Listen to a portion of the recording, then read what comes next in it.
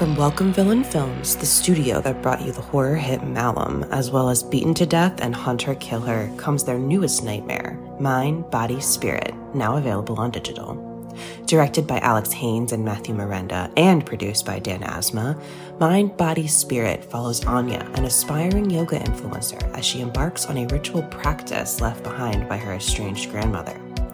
What starts as a spiritual self-help guide quickly evolves into something much more sinister. As Anya becomes increasingly obsessed with the mysterious power of the practice, she unwittingly unleashes an otherworldly entity that begins to take control of her life and her videos. Now, Anya must race to unlock the truth before her descent into madness threatens to consume her mind, body, and spirit. During its festival tour with stops at Chattanooga Film Festival and the Unnamed Footage Festival, Mind, Body, Spirit garnered praise from critics who call it a found footage version of Hereditary and a knockout found footage horror movie for the live stream era. Experience the first ever yoga-themed found footage horror film and don't miss the film viewers have called extremely frightening and upsetting. Available now on digital anywhere you rent or buy movies online, including Prime Video and Apple Plus. When you want to have fun and have scratchers to scratch, there's a playful way you can do just that. Scratch with the key or acrylic nail. Scratch with the quill from a porcupine tail. Use a belt buckle from your friend Lamar. Or scratch with your pick while you play guitar. You can scratch in a bunch of different playful ways. Scratchers from the California Lottery. A little play can make your day. Please play responsibly. Must be 18 years or older to purchase, play, or claim. Expressing your love can look many different ways. And with the right jewelry gift from Blue Nile, it can truly sparkle. Blue Nile's collection of classic diamond jewelry makes for the kind of gift that speaks volumes without saying a single word. Or switch things up with a sapphire piece sure to spark conversation. Either way, Blue Nile's Diamond Guarantee ensures you get the highest quality at the best price. Express yourself with Blue Nile, the original online jeweler, at BlueNile.com. That's BlueNile.com. Introducing Carvana Value Tracker, where you can track your car's value over time and learn what's driving it. It might make you excited. Whoa, didn't know my car was valued this high. It might make you nervous. Uh-oh, market's flooded. My car's value just dipped 2.3%. It might make you optimistic. Our low mileage is paying off. Our value's up. And it might make you realistic. Car prices haven't gone up in a couple weeks. Maybe it's time to sell. But it will definitely make you an expert on your car's value. Carvana Value Tracker. Visit Carvana.com to start tracking your car's value today.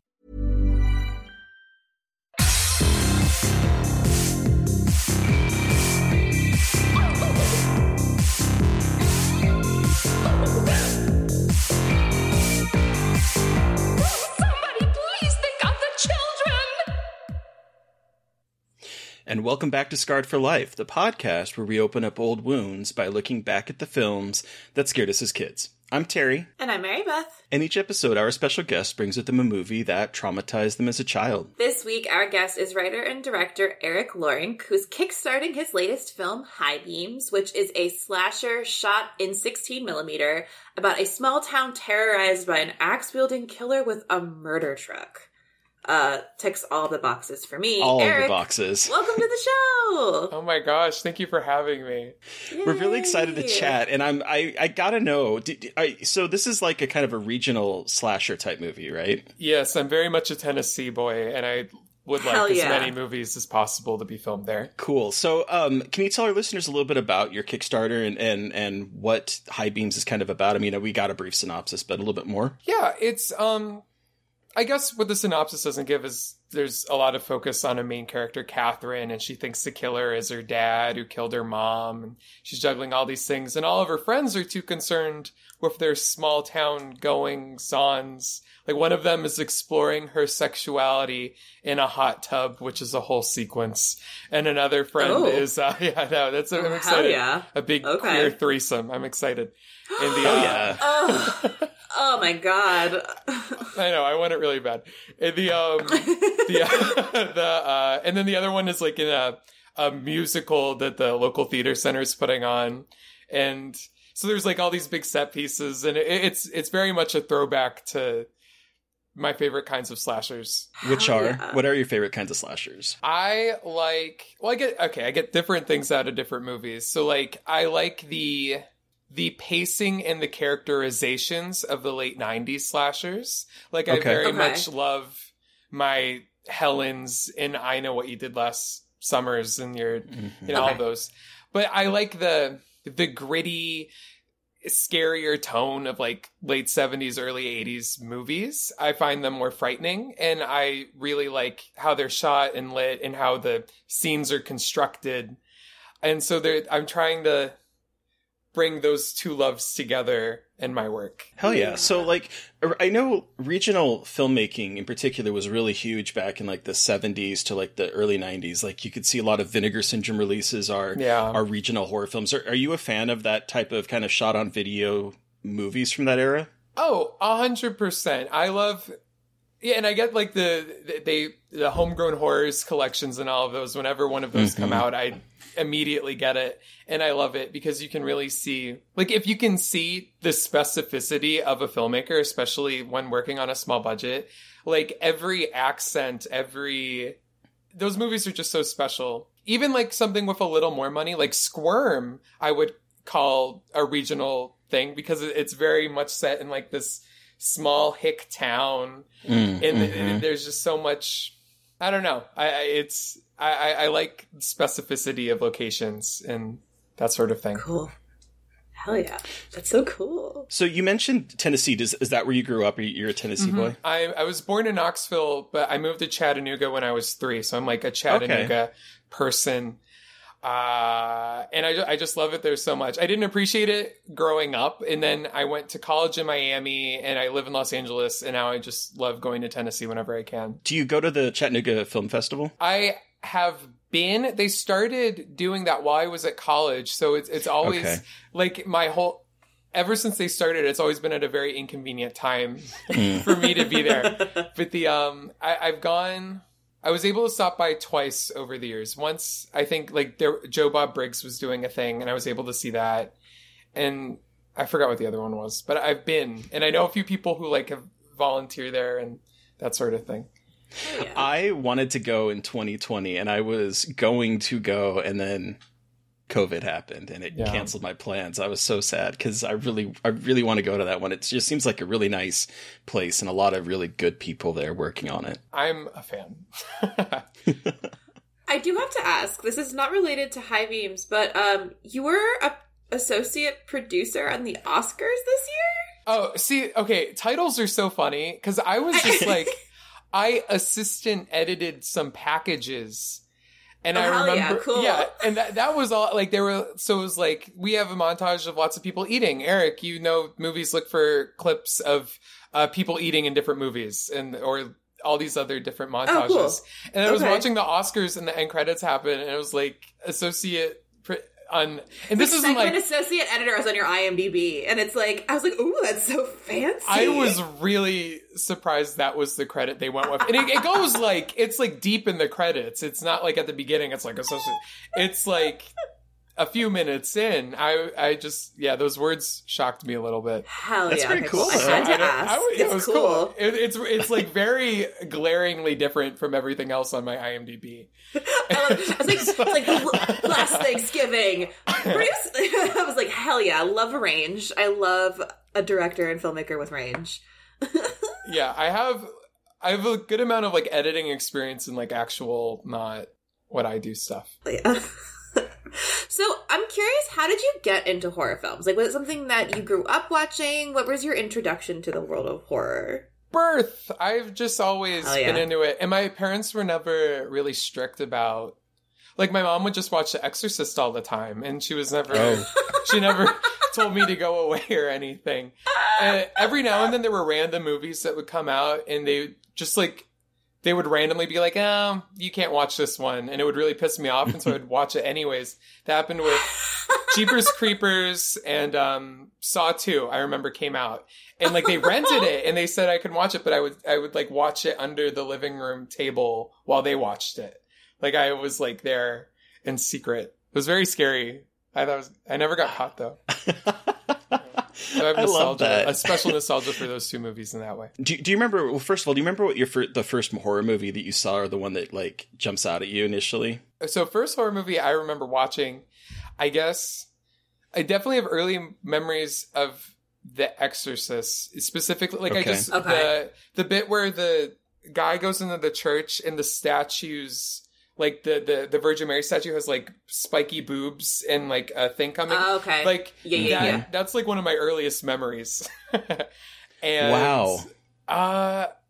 I remember my family watching A Nightmare on Elm Street 3 while we were on vacation once.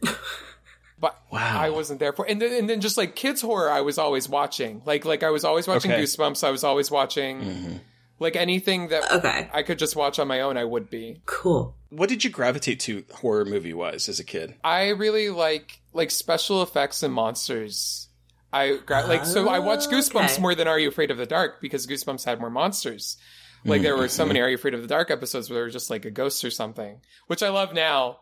But initially, I was all about the effects. I was obsessed with like Nightmare on Elm Street, and I didn't watch Scream for so long because I was just like, this is a slasher. They're just gonna get stabbed.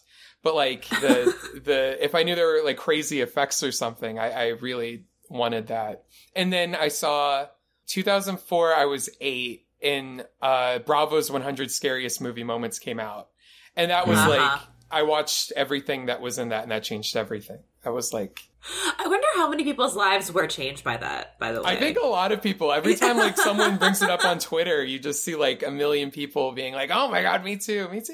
Yep, exactly. And it's just it's like lightning in a bottle. It's also just, it's like one of the best documentaries ever. Because people do similar things now, but like half of those filmmakers are dead now. So you can't bring them back. Because they got like everybody in it. Guillermo del Toro's in it. Toby Hooper, Courtney Cox.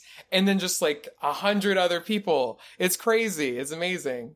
And now you mostly get like the festival circuit. Like, they're amazing people, but it's the same people and everything. Mm-hmm. Yeah. That's true. It is true. Were you a scared kid growing up, or were you able to handle horror movies for the most part? Was able to handle horror movies. I'm scared of life, though. Like, I was very afraid of the dark. Very afraid of... ever since like age 6... I terrified of death, like the eternity of there not being a heaven or there being a heaven. Like both of them freaked me out deeply, and I never got past it. Did you grow up religious? Like, were you raised Catholic? I was raised Presbyterian, which is like a pretty chill Christian. Like they're like, yeah, you can be gay, you can be whatever, and they're just chill about it. They are pretty chill. The idea of existing forever or ceasing to exist, or just like the eternity of space, all of it has freaked me out forever. Very existential. Fair. I can't. Never been able to deal with it. Okay, so what was the last movie that really freaked you out? Like, has there been a movie recently that really got under your skin, that really kind of like shook you? It's never a whole movie. It like forever. It's always just been like a scene from a movie you'll get me, and I'll be like, oh, that got me. So I just saw like Talk to Me. Yeah, I liked. Yeah, I liked it very much. But the scene, there was like a fun montage of them like all partying, getting possessed or whatever, and I was like, ugh, this feels real, and it got me. I was like, this feels too real, and now I am scared for these children. And that's what got me about Talk to Me. Those kids looked like kids, and like they were very in over their heads. It freaked me out. But then the whole movie didn't scare me. It was just like a couple scenes here and there. And that's usually how it goes for me. Okay. I'm excited for everyone to start talking about Talk to Me now after everyone's seen it. And like, it's gonna be, I think, a lot of people's like scariest thing they've seen in a while. I really liked it, and I know, and like it. You're right though. The kids feel like kids. They don't feel like adults playing kids. They actually feel like teenagers. It was really impressive, and it was. Yeah, I really liked it. I'm interested what a sequel's going to be. I know it just got announced today. Yeah. A24 going for that franchise, baby. Like, I liked it a lot. And I think you should just give the Filippo brothers another different thing. Like, that'd be nice. I'd be interested in what, like, other filmmakers would do with it. Like, give me the Children of the Corn 3 of Talk to Me. Oh my God, please. I beg. I require it now. I require it. Oh my God. Yes, please. Okay. So, Eric, we have talked to you about your horror history, but what movie did you bring with you today for us to discuss? I have brought Children of the Corn 3 with me. It's a very good movie. Urban Harvest. Children of the Corn 3 Urban Harvest. It's very important to include the Urban Harvest because it's just incredible. But sorry, what are you saying? It's so funny because every time I see that title, Urban Harvest, I immediately think of 30 Rock, because there's like this joke about the rural juror, and then the sequel is Urban Fervor. And so every time I see Urban Harvest, I want to go Urban Fervor. It's dumb, but it's how my brain is hardwired. So this is Children of the Corn 3 Urban Fervor for me, honestly. Hell yeah, cool. So the synopsis for Children of the Corn 3 Urban Fervor, a boy uses his powers of mind control to recruit Chicago children for his reign of terror against adult mankind. 10 out of 10 synopsis. Before we just launch into everything about this movie, Eric, I would love to hear your Scarred for Life story. Why is this the film that you have brought with you today for us to discuss? I would love to hear how you saw it, how old were you, what effect it had on you, all that jazz. So there were two instances of this movie affecting me in my youth. The first was catching just the opening on TV when I was like 4 or 5. And I didn't even know what it was. So there were years that went by where all I knew was like this guy, his lips got sewn up and his eyes, and he was like a scarecrow, and that freaked me out because I was 4. And I didn't know what it was. I figured it was a Children of the Corn, but yeah, I don't know. And it wasn't as easy to get. They didn't have those at our Blockbuster. So I had to wait until Blockbuster sent DVDs in the mail to compete with Netflix before I saw the Children of the Corns. That's when I finally saw it, because I grew up. Yeah, we watched the first one a bunch, and they would show 5 on Sci-Fi all the time. So I saw 1 and 5 a bunch, but it was a while before I saw 3, like not till middle school.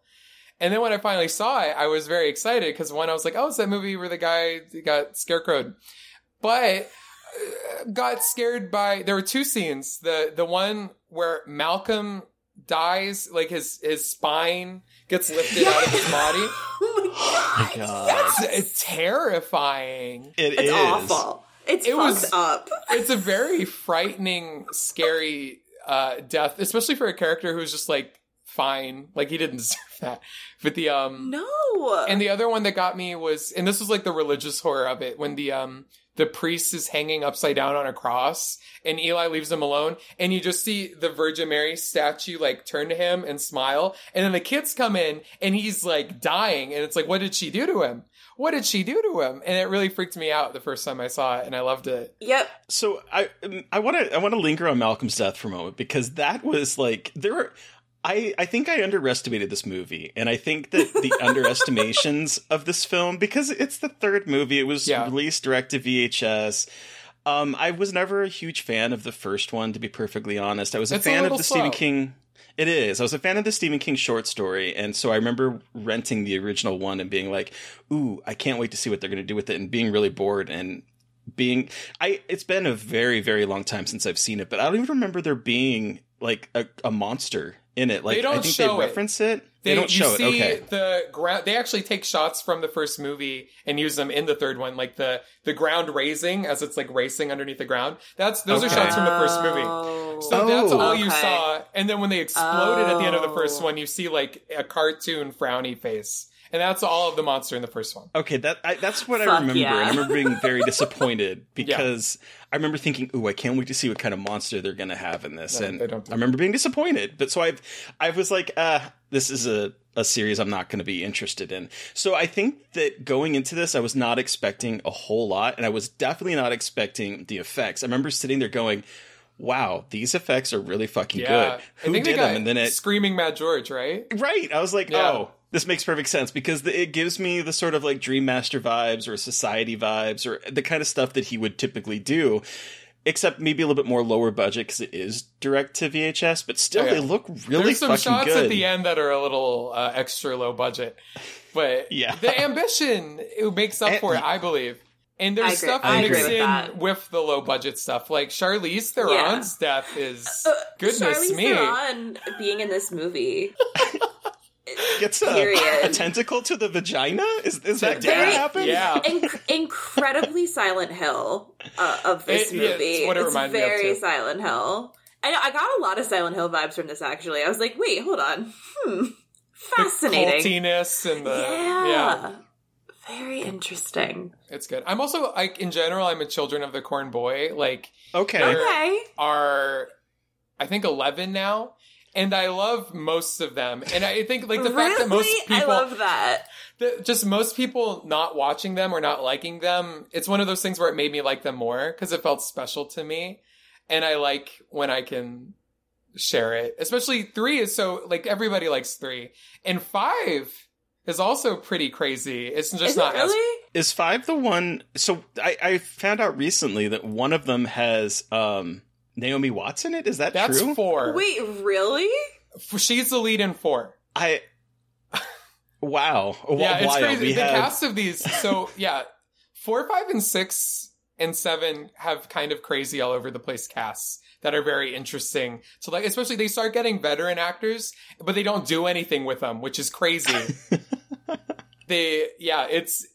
It's such a weird franchise. I love it. How were you introduced to the original Children of the Corn? Were you a Stephen King fan at all growing up? Or how did you... Definitely a Stephen King fan, but Children of the Corn was one of the ones that was in 100 Scariest Moments on Bravo that I watched very soon after. Because my mom likes Children of the Corn a lot. And so we got it pretty easily and watched it, and I liked it.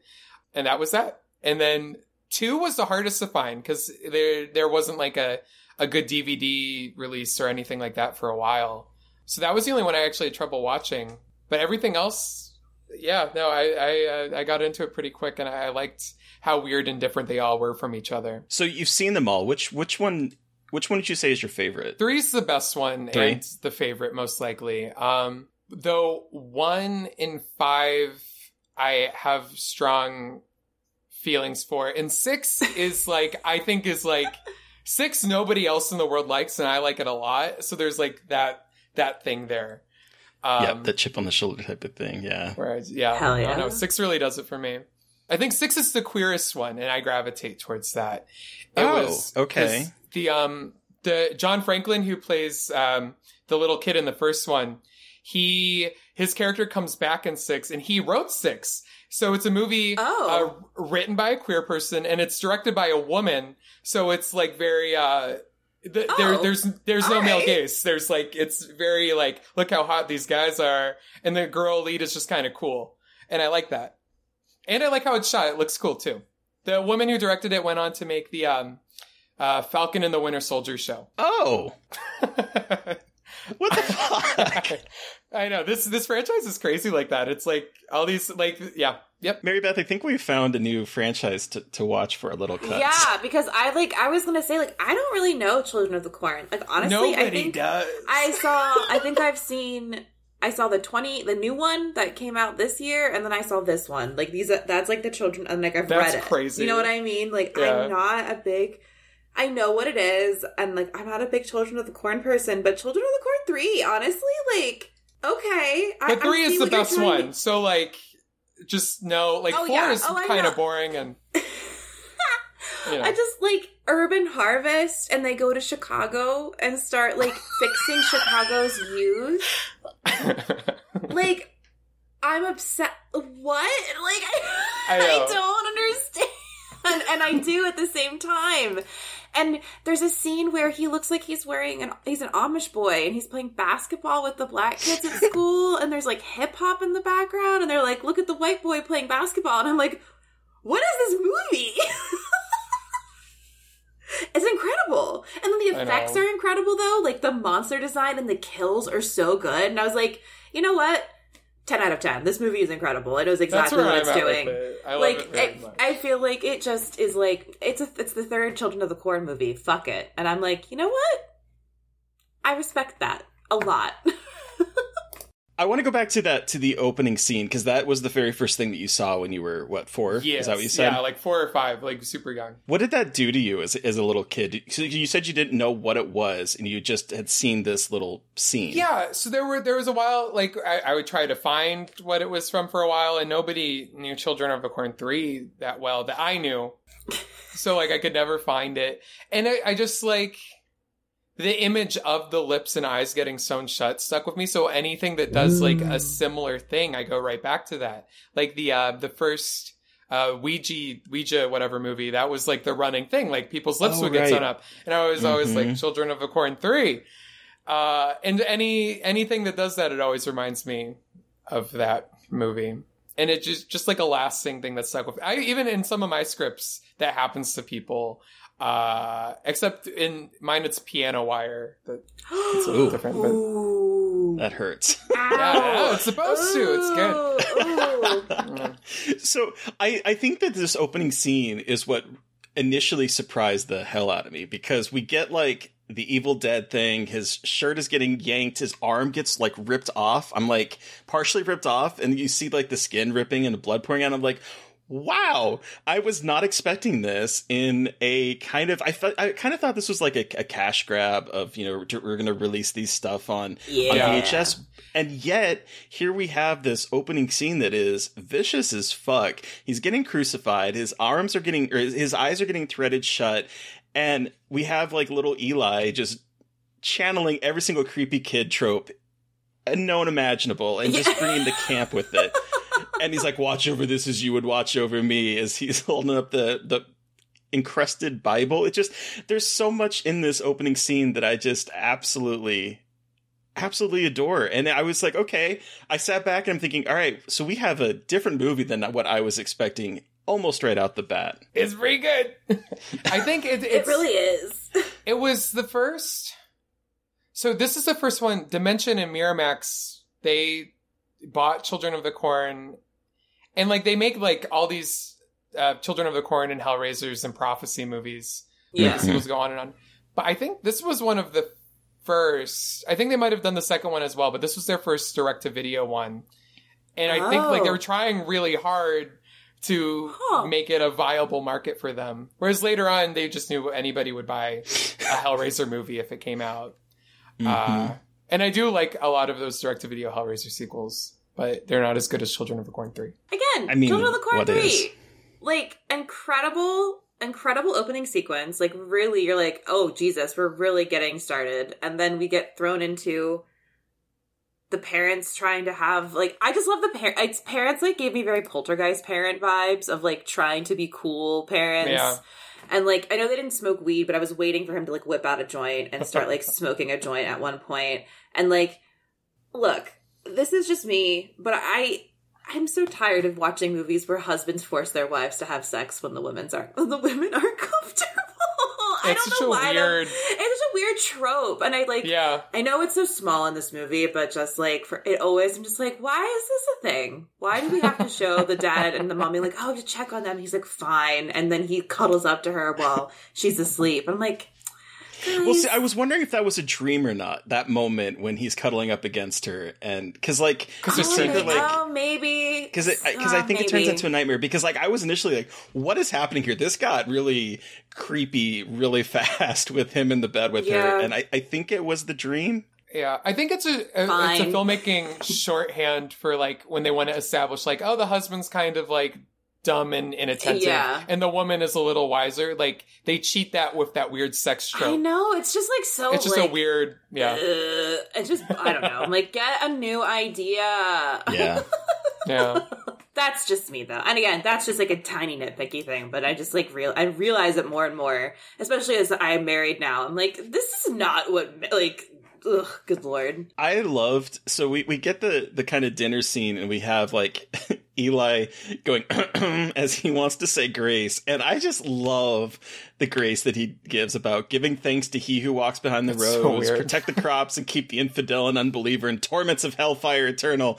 Then the father just goes, well, that's a real toe tapper. I love that line. It's just like, it's so funny. The dedication is very fun from him. Like, he's trying. He really is dedicated. Like, maybe they're just weird kids and we're just trying to, like, josh them. It's like, no, your kid's insane, but that's okay. Yeah, it's tricky. All these have, like, a kid who is a cult leader, essentially. And it's such a hard thing to pull off.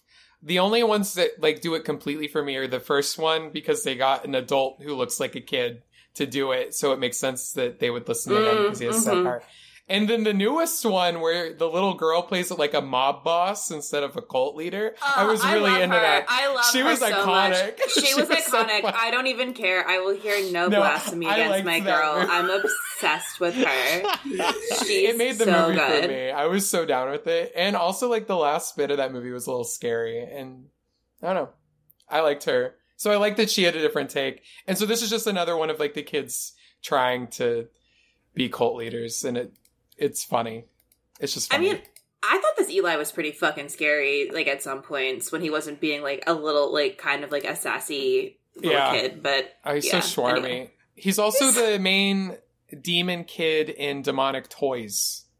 I've never seen that. Yeah. I like the first one. I'm familiar with it. I haven't seen it, but I'm familiar with it. There's more than one? Yeah, there's 1, 2, and Dollman versus Demonic Toys. And Puppet Master versus Demonic Toys happened as well. Oh, seriously? My God. Yeah. That was the made for sci-fi one. But yeah, so he had his little thing before this to prep him. Man. So I have to say that when Eli was giving his like rationale to the people, I was like, you know what? Adults do kind of fuck up the world. It's like, that's the thing with these wrong, kids. Kid.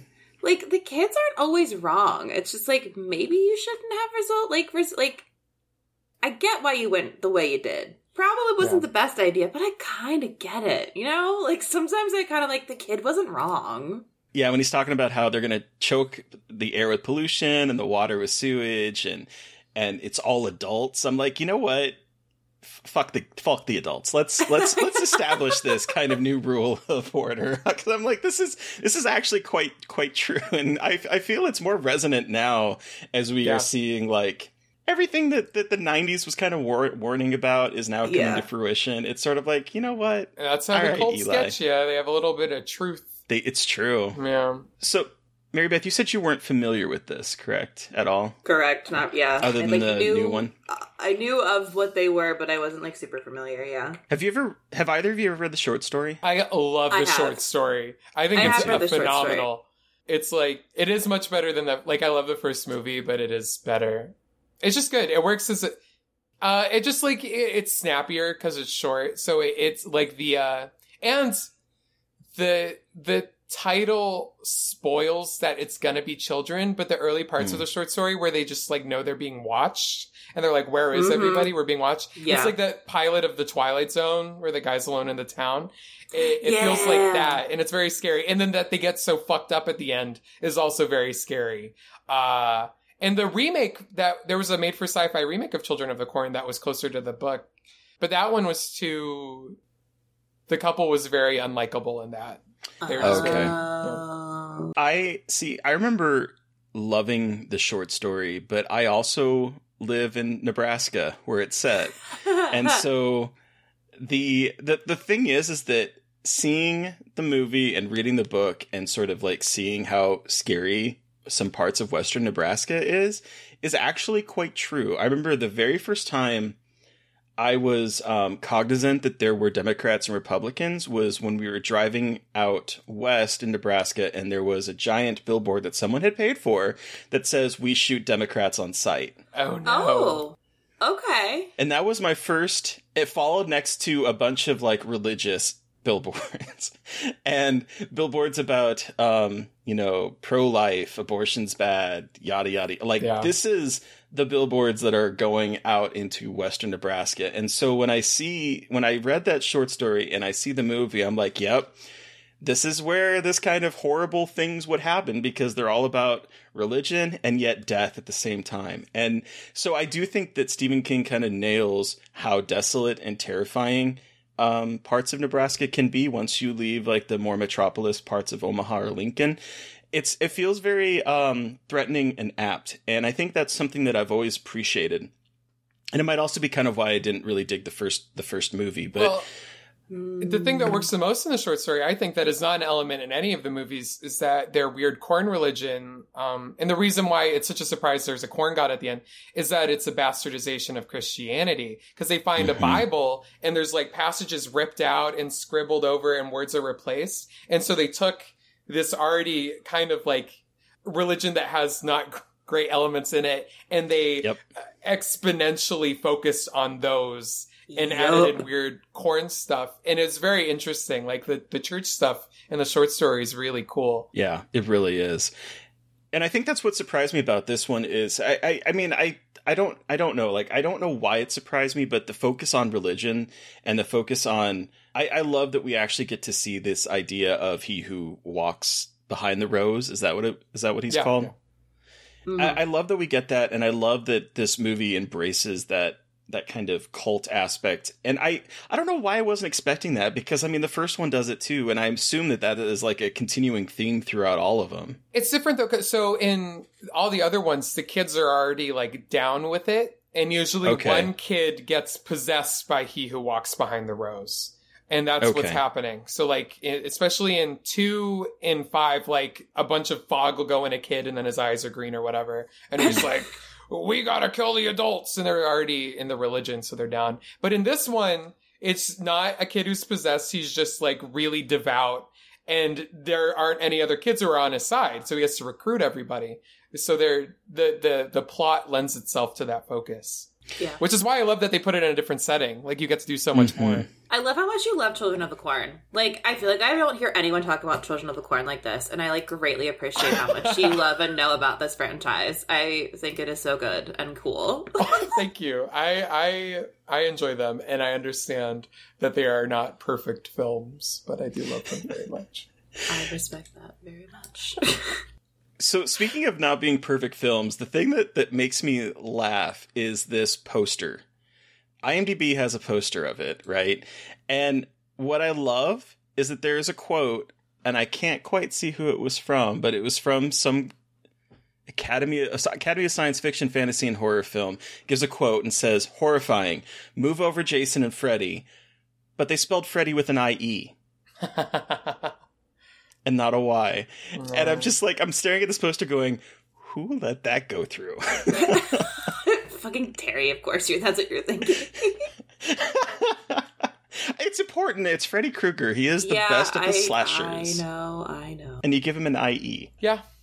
It just, like, and I think, like, I was waiting for it's called Urban Harvest, and there are a couple scenes where, like, a black kid pulls out a knife and, like, threatens to kill him in a classroom, and I'm like, and they're in Chicago, which already, like, people have a bad reputation. It has a bad reputation. I'm like, what are we saying here? Like, where are we going? And I was like, is this another, like, misguided 90s attempts at making, like, urban horror? And I think it course corrects for the most part. Mm-hmm. I'm like, okay, it could have gone much worse, but at the same time, like, really just veering into really strange territory in the beginning with what looks like an adult man threatening to stab a child in a high school classroom when the kid refuses to leave the classroom from his brother.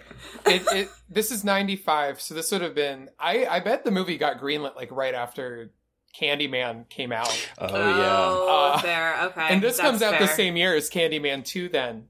And so they probably were like, we're just going to set it in Chicago and do an urban thing. And they probably didn't have, like, a single black person in the creative or writing. Yep. So they just probably did their darndest without thinking about it, is what I'd imagine happened. Fair. Yeah, which isn't a defense, it's just an explanation. And also just, like, the 90s in horror. Like, I feel like there is some really great stuff in the 90s in horror, and then a lot of, like, ooh stuff in horror. Yeah, I love the 90s. It might be, for me, it's the most fun decade of horror. I think I like the slashers dying and, like, grasping for different things, and I love them figuring it out. It's definitely the weirdest decade, in, like, a good way, though. Like, I think it's, like, super experimental and bizarre for a lot of reasons, but anyway. So we get some really fun kills in this, and I'm curious, what is your guys' favorite kill in this film? Do you have one? What was my favorite kill? Because I'll be honest, the one that surprised me was Amanda. Yes, that one is... Because I was not expecting her to kind of be escaping the corn, falling on a pole, and then getting the pipe bursting through her face. The movie kind of sets her up to be the lead, and then it does. It's very Omen. Yeah. I was getting Omen vibes. I was like, okay, so we're just gonna get her out of here real quick. All right, sick. Alrighty, I respect that. I was surprised, but I respect it. I mean, I think the spine stretching is the most... So good. Oh, it's so good. I also will say the reveal of the old man, like with his face in the dirt, or like with the roots in his eyes, I thought that was just really, really fucked up and gross, and I just like loved how it looked. Weird, like, people live a little bit longer than they should, and you think about how, like, painful it would be, and they're good about that. It makes them all worse. Yeah, it's got, like, Blob vibes. Oh, yeah. Blob vibes a little bit with that. But yeah. I was really surprised when he showed up later, and he's still, like, alive with the, like, vines, and I'm like, this is gnarly. Someone put him out of his misery, please. Discrediting this movie. It's not my favorite, but I like the woman. She's like getting chased around and she's about to die, and she's like, I gotta smoke a cigarette, and then her whole head catches on fire and her face melts off. Yeah, it's crazy. I love it. She's so good too. I know her. She did a good job. She was really good in this. So I was curious about the corn situation. So who designed this corn? Was it Joshua's dad? Is like a strain? I'm like, I was really confused about like the strain of corn that was like, was it supernatural? Was it something that what is happening with the corn? Yeah, so Eli has this like his special corn seed, and so like they try cutting it and they're having trouble, and so it's just special corn that has been tainted by corn god stuff. Because like someone makes a comment that it's his dad's special strain, and I was like, what did I miss? Because I felt like I missed something. I think they're just trying to pass on credit to the dad because he's trying to spread it. Oh, now I forget. He puts the seed in the kids' food, and that's what gets all the students possessed, right? Yeah, I think he puts it like it, and it causes some people to like have bugs pouring out of their mouth after putting the seeds. And like, I'm a little confused on the whole like, what does the seeds do? Because I think it's a little messy. Different people. I think it's just like, oh yeah, this fucked up thing happened because of this corn. Don't ask any more questions about where it came from. Yeah. That's like the vibe I get from it. Like, don't ask questions. So Terry, you don't get an answer. No questions. I did love that the dad is so like obsessed with the corn and wants to like, all of a sudden he's become a corn seller and is pushing it on bosses to sell across the world. I'm like, it's corn. I get like it is. That's another thing I liked about the newest one. Any of these where like big corn is an element, like like an ominous company that's like in corn. I love. Like that's crazy. That's a thing. It really is. With a bunch of guys opening a fucking trunk and there's all this corn. And they're like, great work. And I'm like, oh my god, big corn the whole time. I love it. It's so silly. It's so silly. I was surprised at how cute Joshua was. Oh, tell me more. I don't know. He has this like very innocence to him, but like when he was like had his shirt off and everything, I was like, okay, I would have had a crush on him growing up. Yeah, they knew what they were doing with that. It cracked me up. I love it. Sweet innocent farm boy getting bullied by his like younger brother, who's actually a cult leader. The next door neighbor Maria is like teaching him about bases. Oh my god, yes! And Malcolm walks in on it. What did he say? Like, don't boink my sister or something weird like that. I can't remember. Something funny came out of his mouth, and I was like, I love the 90s. I just love the 90s. Also, I like that group. Like, I like all those kids. They're good little performances. Too. They were a good little, like, cheesy horror movie friend group. I like them. Yeah. It really feels like Malcolm should survive. It's like, I was really sad. It gets so bad. Like, and their parents' side too, Maria is just fucked. Yeah. Bless her heart. I was really surprised that with his death in particular, because I was like, it's the most vicious, honestly, of them, like the most visually vicious. I do think that Charlize Theron gets kind of fucked over, but like in terms of like what we see, his death is like the most vicious moment. I love when he notices that the scarecrow's gone. He's like, I'm out, and then he offers to go back for the book. I was like, no, Malcolm, don't do that. Stupid. Don't ever offer to go back. Fuck that shit. Run. Ugh. But wow. What a film. What a film. What Cinema, a film. if you will.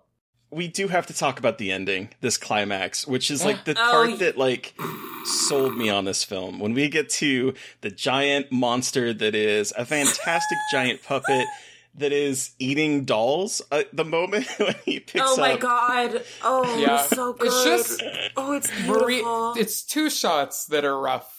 The Maria getting picked up and then the side view where she's stop motion. Everything else looks pretty all right. There's also like there's like some weird video compositing where like it looked like lines. Really compressed. Yeah, but outside of that, most of it looks pretty great. There's just like 3 or 4 bits where it looks like an old King Kong movie when it looks like it's picking up a Barbie doll. Yeah, it's so funny, and all the stuff happening on the sides is really good though and helps make it feel bigger. Like the guy getting like cut by the window, all the kids drowning in the mud, all the little side things. One guy getting strangled. I appreciate that they killing a bunch of kids. Like it's fucked up, but again, like I'm always a sucker for a movie that's like not scared to kill a kid. Same. And so I like loved that these kids were just getting absolutely wrecked left and right. There's also some very funny ADR, like the voices over, like there's one girl and this is not the sound she's making on set, but they put over like like I don't know why they did her so dirty. So mean. I love that Maria gets eaten, and then she is going through what almost looks like the ass end of the queen alien. Like it is like this long. I'm guessing it's the root, but I was like, it looks like she's going through the colon this entire time, and then he is hacking at it and pulling it up, and it is so goopy and gross. And that is when I was like, who did the effects? And that was when I found out that it was Screaming Mad George. But I was like, that makes perfect sense because that moment was very like. Like late 80s society level kind of goopy, gory, gross stuff. And I was like, I am a fan of this. And I do think that everyone involved with this went so much harder than a direct-to-VHS movie in the 90s typically got. Yeah. I'll point out the director, you can like there's so many like split diopter shots and fun angles. Yes. I think he's Anthony Hickox's brother. So like Anthony Hickox made Hellraiser 3 and Warlock 2 and Waxwork. And I think it was like his brother or his cousin or somebody trying to be like, I'm good. Give me more jobs. I can do it. Look at all this stuff. Look at all this stuff. See? All this stuff. Look at it. I'm always impressed with the image that is chosen for IMDb for a lot of people because the director's headshot, for lack of a better word, is literally like a saber-toothed tiger roaring. And I'm like, who decided that is so funny. that is your IMDb page? I mean, we get, there's so many times where it's just like, what happened here? And I love, maybe he is a saber-toothed tiger. I've never seen him in real life. But you don't know. He's a saber-toothed tiger. You just don't know. You don't. I'm so glad that this is one of the very limited experiences that I have had with Children of the Corn. That's because special. This is a perfect experience of Children of the Corn. I don't think I need to see any other ones. This one's incredible. 10 out of 10. No more needed. Because this one is just like so campy and wild and weird, but also like goes the distance with the practical effects that you're like, okay, I can respect what it's trying to do here. Like it is silly, but it knows like what it's doing when it wants to be gross and goopy and horror. So, you know, kudos to them. I will say like part 5 is like, it's one of the Scream clones, like when everybody was trying to be Scream. Oh, okay. But then it's also like, but these earlier ones are really crazy, so we have to put some really crazy stuff in there. And that's like a really cool vibe as well, I think. Like, David Carradine is in it, and he gets one of the craziest scenes I've ever seen in my life. Like, they give him nothing to do, and then there's 10 seconds of just like the most what the fuck thing I've ever seen in my life. And I recommend it for that at least. Okay. Ava Mendes is in it too? It was her first big role. Sometimes she shits on it. Does she really? Yeah. It's her, Alexis Arquette, Fred Williamson. There's Five's got a cast. Oh my god. Yeah. Oh. Huh. I'm really surprised that I've never given this series a chance. And I actually am surprised too, Terry. Obsessed. I want to watch more, to be perfectly honest. Is kind of and I want to know how it goes. Like, let me know. All right, well, maybe we will get into Children of the Corn. I think we should, Mary Beth. All right, well, do we want to wrap this up and give this a rating out of 5? That sounds good. All right, Terry, you're up first. How many delicious ears of corn out of 5 do you give Children of the Corn 3, Urban Harvest? I mean, this might be... I don't know. I feel weird saying this, but I honestly think that this is 4 ears of corn, just because I was not expecting. I mean, I probably would go 3.5 if I was being more critical, but like in terms of what we got, I was not expecting this movie to be as much fun as it was, as goopy as it was, as kick-ass practical effects as it was, as campy as it was. Like there's so many things here that I feel are operating on a higher level than something released on VHS in the 90s typically deserves.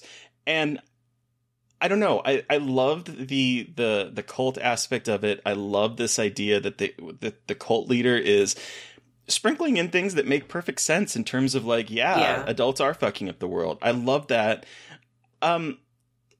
The ending monster is just, I was like, okay. When I was talking with Joe Lipset of the Horror Queers, we were recording last night, and he was like, I told him I was going to watch. He's like, oh, I think that one's fun. I don't remember. And he's like, you have to tell me how it was. And I messaged him like halfway through the movie. He's like, I'm really enjoying this. This can't be fun. And then we got to that end climax. And I was like, messaged him. I was like, nope, this movie is great. This movie is perfect. You got to watch this one. Because I was not, again, expecting this to be as good as it was. So I'm going to give it 4 because it was a lot of fun. What about you, Mary Beth? So honestly, I might have to give it 4 too, because again, I heard, Eric, this is no offense to you, I heard third installment of a franchise. I knew it was going to be fun. Like, I knew I was going to enjoy it for what it was. You know what I mean? Like, I know a third installment of a franchise, like Children of the Corn, is going to be one thing, and I'm okay with that because I like those. I like watching those kinds of movies, but it just like was much more interesting than I had expected. I had much more fun with it. I thought it was just weird and took way more risks than I was expecting. And again, goopy as fuck and just like kind of endearing, and also had a really good creepy kid preaching about things that like, ooh, all right. And I just love a good mean horror movie. And this horror movie is like pretty fucking mean. So I'm gonna give it 4. Eric, you have the final word. How many delicious ears of corn do you give Children of the Corn 3, Urban Harvest? I'm a 4.5. Hell yeah. All right, cool. I understand it's not a perfect movie, but it is pretty close. It's a 4.5. Feels very fair. Hell yeah. Sweet. Well, thank you so much, Eric, for joining us to talk about Children of the Corn 3, Urban Fervor.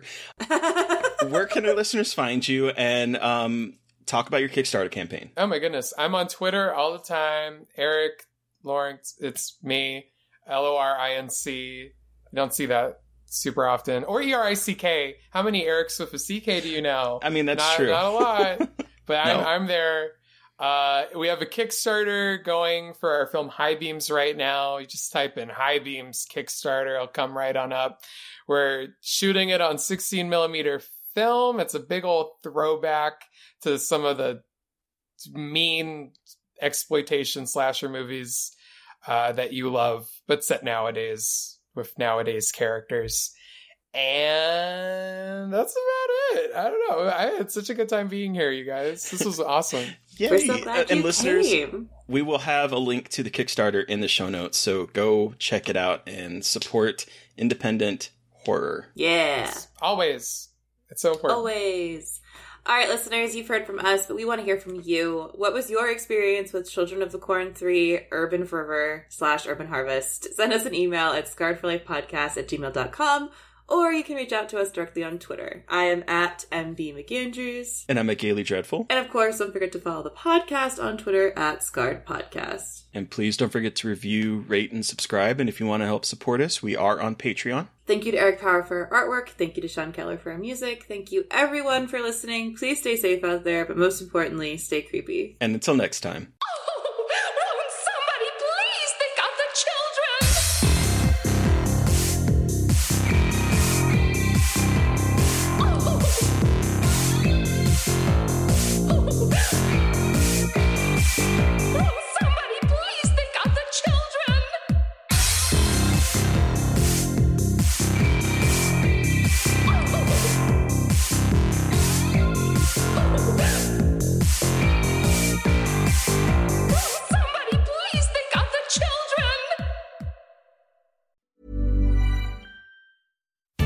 When you want to have fun and have scratchers to scratch, there's a playful way you can do just that. Scratch with the key or acrylic nail. Scratch with the quill from a porcupine tail. Use a belt buckle from your friend Lamar. Or scratch with your pick while you play guitar. You can scratch in a bunch of different playful ways. Scratchers from the California Lottery.